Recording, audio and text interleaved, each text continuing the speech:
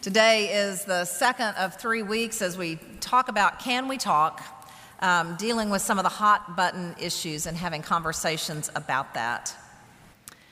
We are living in angry times. Wherever we go, whether to church or school or City Hall or Washington, D.C., whatever we watch, whether cable, television, Facebook, or the local theater, and however we do things, whether by email or Twitter or telephone, in person or in a meeting, in it all, our culture is rife with conflict. Christians appear to be caught up in the same antagonism and disgust for one another that is evident elsewhere. We fight among ourselves on the various media while the world looks on. What has happened? These are the opening words in David Fitch's new book titled The Church of Us versus Them, Freedom from a Faith that Feeds on Making Enemies. I've listed that as one of the things in your bulletin, so if you want to read that book, if that makes you interested in that, it's there. I'm reminded when I think about that book of a nursery rhyme. You may know it as well. It reads, "There once were 2 cats of Kilkenny. Each thought there was 1 cat too many. So they fought, and they fit, and they scratched, and they bit, till accepting their nails and the tips of their tails, instead of 2 cats, there weren't any." Today I want to talk to you about division in the church. Now, I hope that some of the words that I'll say will be useful in your area of business and in your family and in your discussion of politics. Many of the same principles could help in each of these. But we need to have a family discussion about what is going on in our midst and what we want to do about it. Here at Atascocita United Methodist Church, we are a diverse church in many ways. We do not see eye to eye on many things.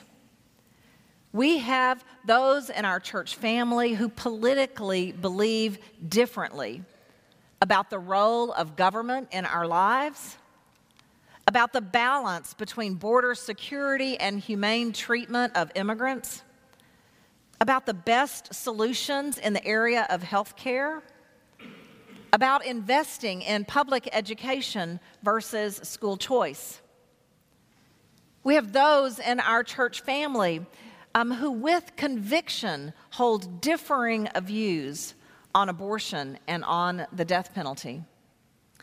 We have those who believe that worship is best expressed in a contemporary style with drums and the lifting of hands, and those who worship best with liturgy and hymns and the choir.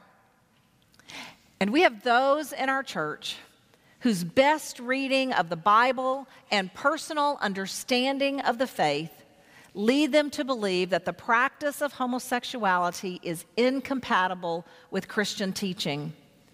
And we have those whose best reading of the Bible and personal understanding of the faith lead them to believe that there is no prohibition against monogamous, loving relationship between persons of the same sex. These are big issues. And they are ones that we are not likely in this lifetime to come to full agreement on. And so the question becomes for us, how do we function as the church when we disagree? I believe that it is our very diversity that makes us a real witness to the world and to each other when we, in the midst of our diversity, join together to focus on a common mission.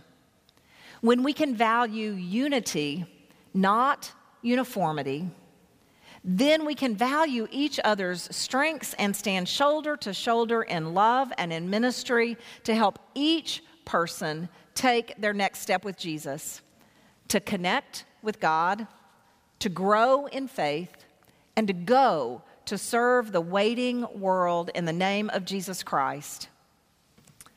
I have no illusions that we can change the course of the United Methodist Church, less yet that we can effect wholesale change in the larger mainline Protestant church in the U.S. or in the world. But I do believe that we can change how we treat each other locally, right here in our church family.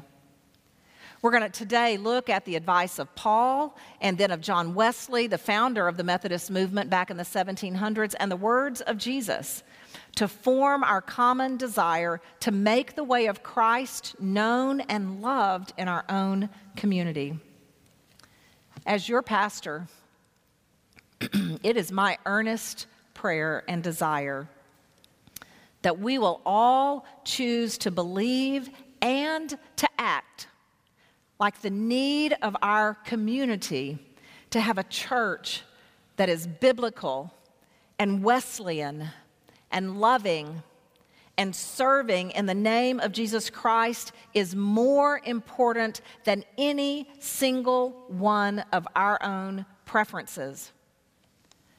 That our world is so fractured, our families so stressed, our young people so assaulted by distractions away from the faith that we have no other job than to be the healthy body of Christ that God has called us to be in this time and in this place.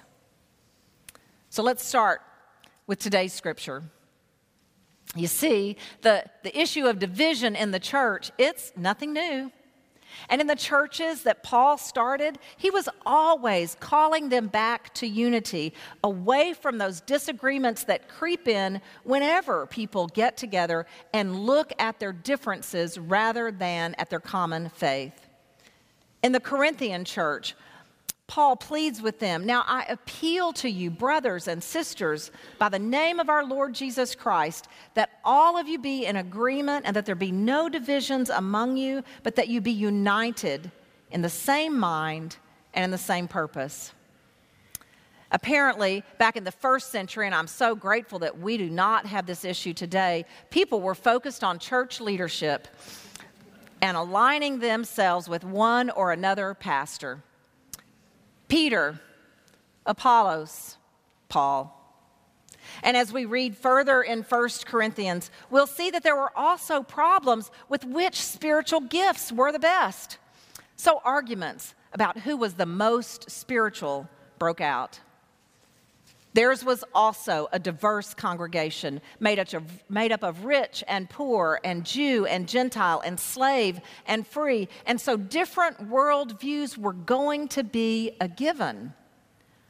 Paul argued that it is only in seeing our unity in the crucified Christ and our identity as the body of Christ that unity is possible.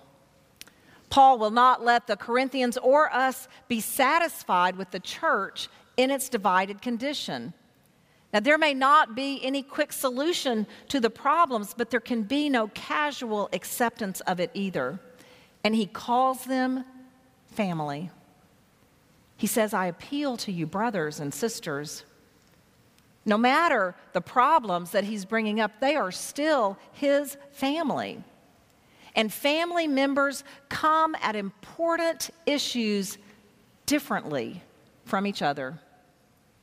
But at the end of the day, family is family. Unity in identity versus uniformity. We too would do well to remember our family connection to each other.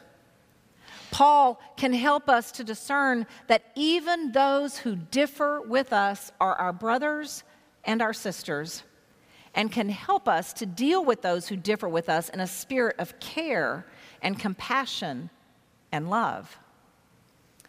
In another one of Paul's letters to the church in Ephesus, he again deals with this issue of division in the church. Hear his words in Ephesians chapter 4, verses 3 through 6. Paul writes, "I therefore, a prisoner of the Lord, in the Lord, beg you to lead a life worthy of the calling to which you have been called, with all humility and gentleness, with patience, bearing with one another in love, making every effort to maintain the unity of the Spirit in the bond of peace.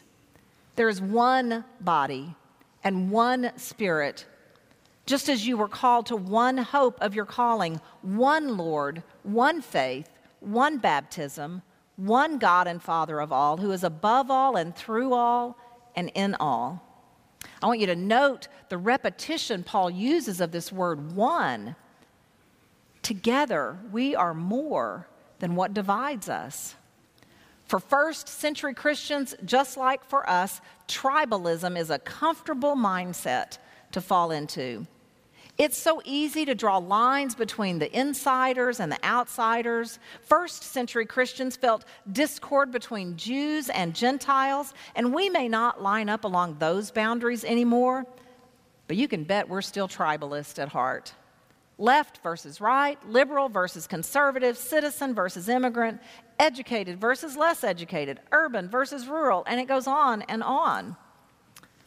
But here's what Ephesians can teach us. Even though unity is a lot easier when there is uniformity, unity out of diversity is actually closer to the heart of God. It reminds us that the heart of God calls us to focus on what we all can be for rather than what we might be against. So what are we for at Atascocita United Methodist Church? We believe that gathering as a community to worship and celebrate the sacraments of Holy Communion and baptism is critical. We believe that we have a responsibility to raise up people of all ages in the Christian faith through small groups and Bible study and fellowship opportunities with a particular need to focus on the young. We believe that we are called to serve our community and beyond through outreach in the name of Jesus Christ. And we use the words connect, grow, and go to remind us of our call to help people of all shapes and sizes and ages and worldviews to take their next step with Jesus on the path of discipleship. And it's our diversity that makes us strong here. You can reach people that I cannot. Your social circle is different from mine. And God gives you and I different opportunities to reach others to help them in their faith development. Unity in purpose, not uniformity in opinion. John Wesley also had some things to say about Christian unity in the midst of disagreement as well, particularly in his sermon titled A Catholic Spirit. And that reference is also on that same page if you'd like to go and read that whole sermon. Wesley writes, "Though we cannot think alike, may we not all love alike? May we not be of one heart, though we are not of one opinion? Without doubt we may," says Wesley. And then using sort of an obscure passage from 1 King, he also expounds on this question and answer. Is your heart right as my heart is with your heart? If it is, give me your hand. Wesley reminds us that while in this world, we can only know in part, as it says in 1 Corinthians 13. We only know in part. And that the truth is that our earnestly held opinion could be wrong.